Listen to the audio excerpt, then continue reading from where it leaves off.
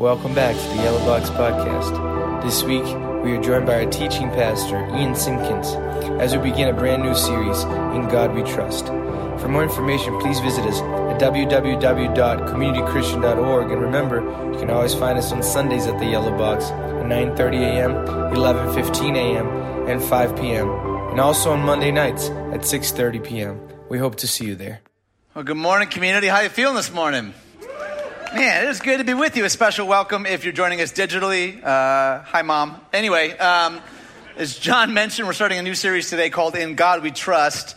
And it made me think of a story that I heard years and years and years ago. It's about Morris and Esther. Morris and Esther, every single year without fail, would go to the state fair. And at the state fair, there was all sorts of options of things to do. And one of them was to take a plane ride up with a trained pilot. And every year, Morris would say to Esther, "Oh man, I want to fly that plane. I want to fly in that plane so bad." And Esther would respond the same way every year. "I know, honey, but it's $50. And $50 is $50. Year after year, Morris would say, "I want to fly in that plane." And Esther would say, "I know, dear, but it's $50 and $50 is $50. Well, one year they're at the fair. Esther said what she always said. And Morris said, "I don't care anymore. I'm 85 years old. I may not get another chance to do this. I'm flying in that there plane." And Esther responded, "I know, dear, but it's $50 and $50 is $50. Well, one of the pilots overheard this argument, and he said, "Tell you what, I'll take you both up absolutely for free if you can promise not to say a word. If I take you for this entire ride and you don't say a word, I'll give you the whole flight for free. But if I hear you say one word, it's $50. And they said, "You got yourself a deal." So they hop into this plane, and this pilot, he had a plan in place. He's doing barrel rolls and dips and dives all over the place. It's all sorts of other aviation terms I don't know. He's all over the place. And so he lands the plane, though, and he turns to congratulate the couple for not saying a word amidst all of that chaos. But to his surprise, he looks back, and only Morris is sitting there. Stunned, the pilot says to Morris, "Where is your wife? What happened to your wife?" And Morris said, "Well, I thought about saying something back there when she came loose, but, well, you know, $50 is $50. Okay, so some of you loved that joke. Most of you hated it. I can feel it in the room right now. But when it comes to conversations about money, though, I feel like a lot of us kind of tense up a little bit, right? Especially when we have conversations in church. There's something about talking about money, talking about our finances, that just sort of like makes us tense up a little bit. And so I want to start this way. Does anyone have like a paper dollar I could borrow? Like actual paper money? Anyone here? Not Venmo or Apple Pay, or I need like an actual paper dollar. Thank you so much. Do you have anything bigger by chance? Do you have any? I guess I can use this. Yeah, this will work. This is fine. Okay, so I don't actually need to use this. Thanks for the money, though. I appreciate that. Today's sermon is on trust, and you failed. I'm sorry. Just kidding. I'm kidding. Okay, so for you millennials in the room, this is called a dollar. And it's easy to miss, right? Because there's all sorts of stuff printed on the dollar. But one of the things that I find fascinating is that printed in plain sight on the dollar is the phrase, "In God we trust." And the irony for me is that we print "In God we trust" on the very thing we often trust instead of God. Isn't that ironic? It's printed on our dollar, on the mighty dollar. "In God we trust." It's often the thing that we trust instead of God. This is our national motto, but did you know that it wasn't always that way? In fact, when our country was founded, the motto is "E pluribus unum," which means from many, one. From many, one. In fact, this wasn't printed on our currency until 1956. And the reason is pretty fascinating, pretty multi-layered, but one of the reasons that we started printing it on our currency was because of the rise of secularized communism. And so our response then was to print God on our money. Our response to this secularized communism was to print God on our money as if that would solve it. And here's the thing about this almighty dollar. It may say, "In God we trust." But if we're really honest, a lot of us obsess over getting more of it, keeping what we already have, or obsessing about plans of what to do with it in the future. Is it truly God we trust, or the dollar it's printed on? Would you give it up for our very trusting volunteer here? Thanks so much. I was doing a little bit of research in preparation for this particular topic, and I found some fascinating stats when it pertains to finances in the United States. There's a number of different companies that did some studies like LendEDU and the Simple Dollar. And here are a few that kind of stood out to me. The first is this. The average credit card debt for the American household is $5,247. That's the average. Now, some of you are like, that seems low, right? That's the average in the United States. How about this next stat here, though? The amount of interest an average American pays each year is more than 14% of their income. The average interest per year is more than 14% of their income. But it's this last one that really kind of rattles me a little bit. It says the average American Christian gives about 1.4% of their income to the church. So just move that decimal on over. The average Christian gives 1.4% to the local church. In fact, in 2018, Northwestern Mutual did a study that found that issues concerning finances were the number one stressors for Americans. Number one. And some of you, I can see in your faces, you're like, I'm not surprised. I'm not shocked. In fact, I'll be honest, I put myself in that category a lot.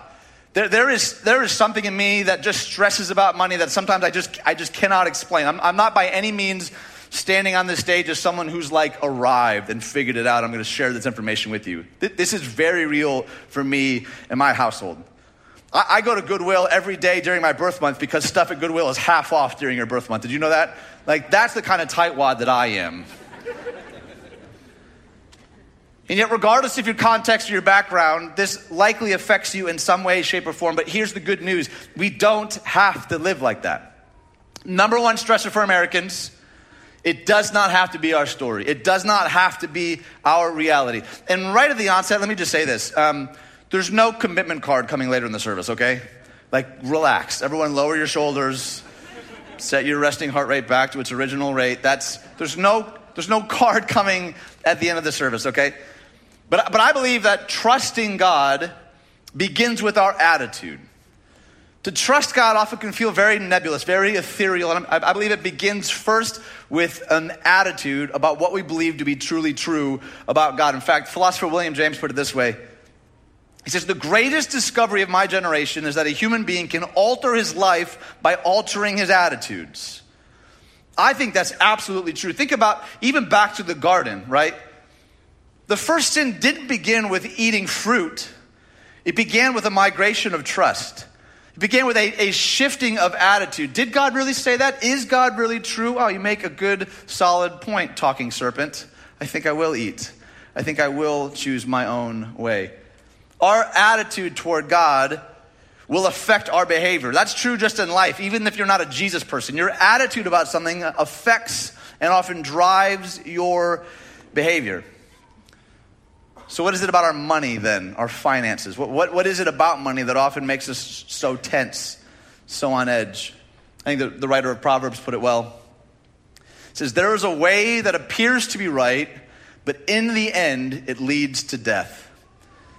There is a way that seems right, that if I accumulate more, if I make more, if I have more, that will give me peace. That will give me satisfaction. So often this feels right. This script, this narrative makes sense. And the writer of Proverbs was saying sometimes the thing that seems right is actually the path to destruction. It won't ultimately satisfy. So my guess is that in a room like this, we probably have a number of different attitudes and postures when it comes to our money. Maybe this is you here this morning. Maybe you're thinking, man, as long as I'm making monthly payments, I don't have a problem with finances. Right? I'm making the payments. I'm fine. This talk isn't for me. Maybe this next one is you. So long as I have money to go out to eat, everything is fine. Right? It's not Hugo's, but it's Chili's, right? I can do sizzling fajita every once in a while. Things are fine. Maybe this one is you here. As long as I can take care of my family and have a little to put away for the future, I'm good. I'm fine, preacher boy. I don't need this sermon. I don't need this talk. Some of you said yes to one of those. Maybe you said yes to all of them and you're thinking, yeah, so what? Right? So what? And that's kind of my point. That's kind of the issue. Because blindness to our own blindness, I think, is the most dangerous kind of blindness. How do we fix something that we don't even know is a problem? We can't. We can't go after stuff if we don't even know it's an issue. And the reality is, sometimes we believe lies that on the surface actually sound like truths. Here are a couple that come to mind for me. Line number 1, money will satisfy me. Now, most of us know not to say it that bluntly, but don't we often live that way? We live with sort of this insatiable, man, once I make this much, or once I've climbed this ladder high enough, or once I've accomplished, once my house is X amount of square, we assume that will satisfy me. But has anyone ever reached that mile marker only to find a day, a week, a month later that it didn't actually satisfy? When we put the weight and expectation of God on anything other than God, it may take a while, it will eventually crumble beneath the weight.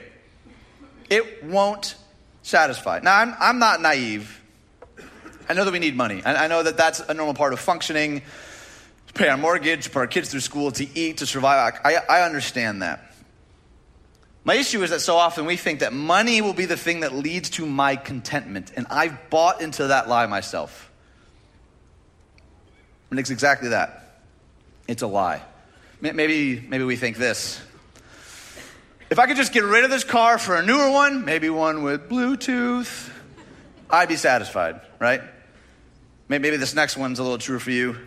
I really need to update my wardrobe like my friend has, plus I deserve it. Maybe followed by a Z-Snap or something. I don't know your life. Maybe this third one.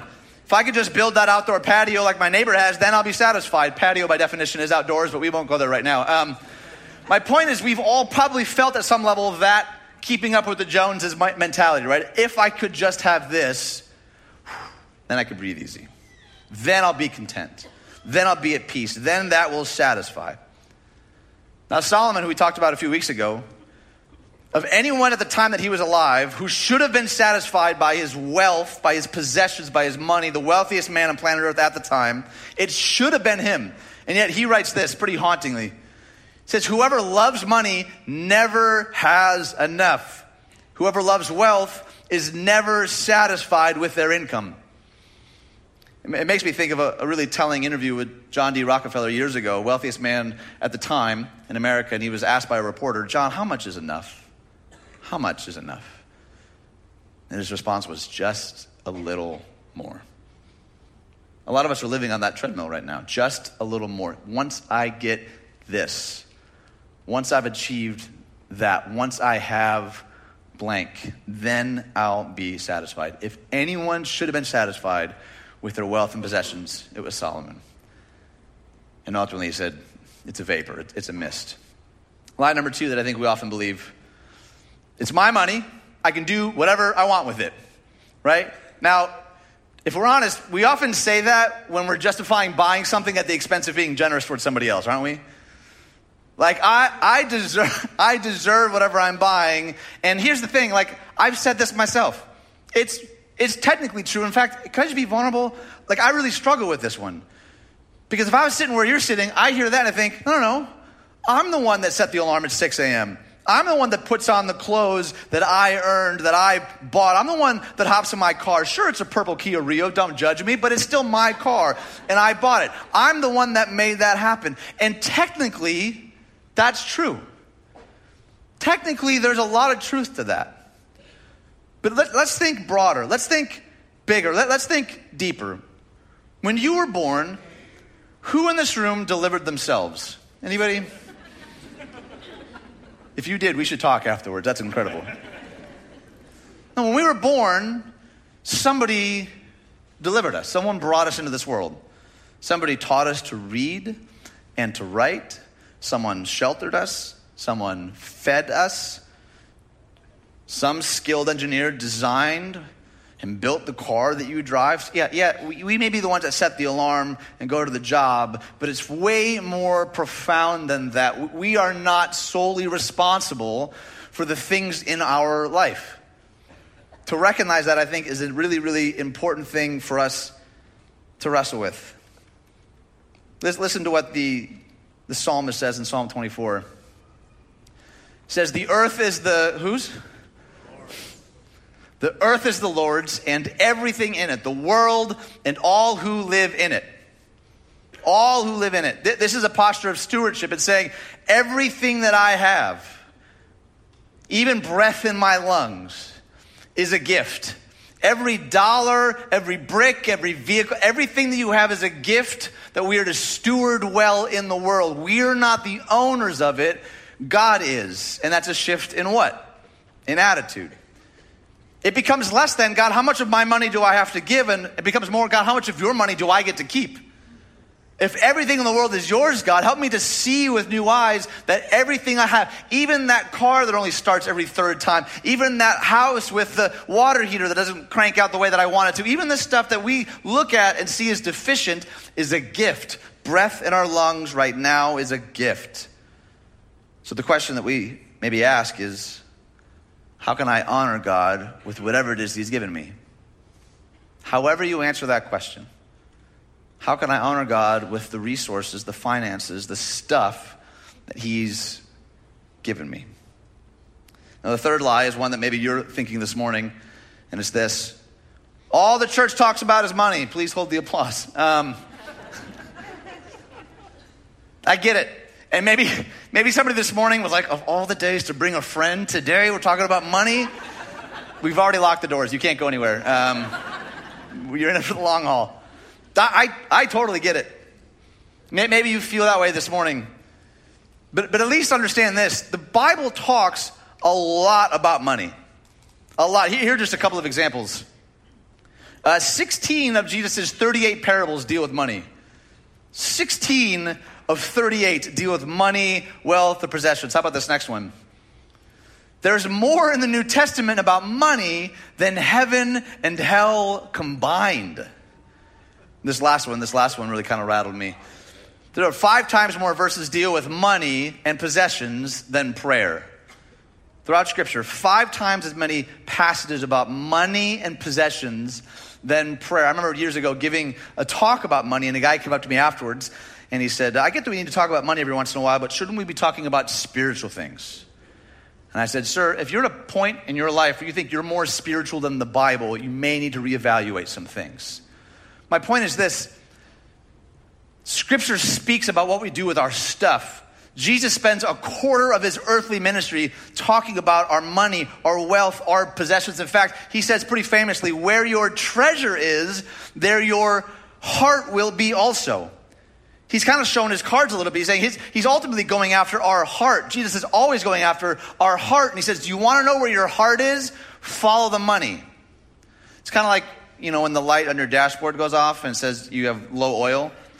When that light goes off, it's not letting you know that you have a light problem.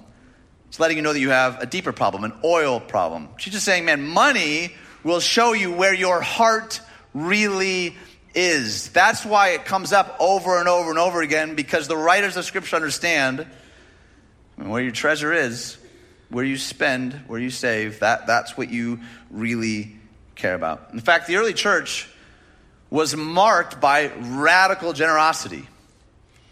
By radical, unprecedented, no strings attached generosity. In fact, 25 years after Constantine died, there's an emperor named Julian that rose to power, and he brought Rome back to pagan practices, and it didn't go well for him, and he was not a fan of Christianity, but a bunch of his letters survived, and in one of those letters, he's complaining to some of his priests about these Christians, these Galileans. And here's part of what he wrote to them. He said, their success lies in their charity to strangers. These impious Galileans support not only their poor, but ours as well. Not a fan of Jesus and these Christ followers. But he watched the way they lived and said, man, they're not even just loving their own people. They're loving everybody they come in contact with. They don't see anything that they have as their own. In fact, they stewarded it well in a way that even the people that hated them were drawn to them. Think about it. I would argue that the greatest leverage the early church had, it wasn't stages, it wasn't websites, it wasn't conferences and books. It was their radical generosity and compassion. These Christ followers were being executed. They're being fed to the lions. And over and over and over again, they were marked by the way they saw their stuff as on loan to them from the God who gives good things. So instead of believing the lies, I want to challenge us to believe some truths. Here's the first truth I want us to wrestle with. Everything good comes from God. Everything good comes from God. James, the half-brother of Jesus, I think puts it brilliantly. He said this: every good and perfect gift is from above, coming down from the Father of heavenly lights, who does not change like shifting shadows. Does not change like shifting shadows. Again, I struggle with this. This one's tough to wrap my brain around because so often we feel like the masters of our own destiny, right? But there's not a single person in this room who wouldn't have a drastically different day with one text message, one phone call. We are not ultimately in control. And for our hearts to shift and realize that every good gift isn't a gift from some sort of like distant force, but from a loving Father, it will change the way that you see your stuff. And that God doesn't just simply provide our stuff, the things we think about that we often, pray before a meal for. Thank you for a warm home and a warm meal, amen. But for breath in our lungs, every breath, the breath you just took, it's a gift. And God gives gifts, not wages. He's a loving Father who loves to give freely. So our giving then is a reflex of his giving. For God so loved the world that he gave. God gives first. And if we're image bearers of that God, then it would make sense that we're hardwired to give, to be a people of generosity. Truth number 2 I want us to wrestle with this morning is this: God is the source of my satisfaction. Again, this is one that maybe it's easy for us to kind of nod our head in a church space on a Sunday morning, but it's really hard to live out, right? That God is the source. He's ultimately the only thing that can actually stand under the weight and the expectation of God. Remember what James said here? He said, who does not change like the shifting shadows? He's talking about the world will often shift. We know that, right? Your bank account may not always be where you want it to be. You may not be going on the vacations that you want to be going on. You may be really struggling to keep up with the Joneses, but ultimately, God is the source of our satisfaction, that in him we're accepted, we're known, we're loved fully and completely. That when all the world is shifting shadows, God is constant. He's the source of our satisfaction. Truth number 3 that I want us to wrestle with is this: that giving back to God is the way to freedom. Giving back to God is a way of saying, I'm going to loosen my white-knuckled grip on whatever it is that you've been trying really hard to control. We all have something, probably multiple somethings. Giving back to God is a way of not just thinking it's all from God, but actually living it out. And I'm telling you, friends, I don't know how to explain it other than it's because we're wired this way. That when we begin to do that, you will begin to see your heart change. You'll begin to see your attitude towards your stuff change. And it sounds like a lie, but it's absolutely the truth. When we give back to God, we recognize that I'm not ultimately in control. I'm not ultimately the owner of all of this stuff. But I'm to steward it well in the world to help people find their way back to the God who knows them and loves them. So here's what I want to do. This idea of giving up control is not an overnight thing. It's a journey. And sometimes we'll take 2 steps back, 3 steps forward. I totally understand that. But one of the things that we're going to talk about the next couple of weeks is this idea of the generosity ladder. Maybe you've seen it before. The generosity ladder is for us. It's going to be how we take this journey. So for you, maybe here, maybe this is where you're at. This first one, maybe it starts with giving something. Maybe you've never given at all. Maybe your reasons and rationale are really legitimate. Maybe it starts by just saying, okay, I'm going to loosen a pinky. I'm going to start by letting go a little bit. I'm not sure I totally buy into all this. I'm telling you, just start somewhere. Start with the discipline of generosity, of seeing everything that you have as a gift on loan from God. And maybe you already are giving something and you give kind of like based on how much the pastor cries in the sermon or how good you find the music to be or whatever. Maybe for you, the next step is to give generously. To give generously, to give consistently. If this is your church home and you've not set up like a recurring gift to give God what we call the first fruits, I can't encourage you not to do that. Start giving generously, give consistently. Make that a priority. Say, God, you're not just going to get what's left. I'm going to give you what's right. Oh, that was pretty good. Don't be like the shifting shadows. Say, I'm going to give, God, because you first gave to us. And maybe you already give generously. Maybe for you the challenge today is this last one, to give extravagantly. So much of what marked the early church wasn't stinginess, wasn't frugality. It was them giving even to people who were probably thinking, I'm not even on your team. We're not even in the same tribe. And they say, yes, but the God who made us and loves us first gave himself to us. And so we give all of what we have to you. Maybe it's giving extravagantly. And I'll be really honest. My attitude in this area has not always been great. I still really struggle in this way. It's one of the greatest sources of stress and anxiety, and at my worst, sometimes anger.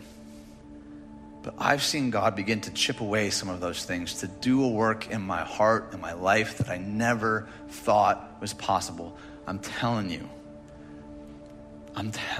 it's worth it. It may seem really counterintuitive. It may feel really strange at first, but I'm telling you,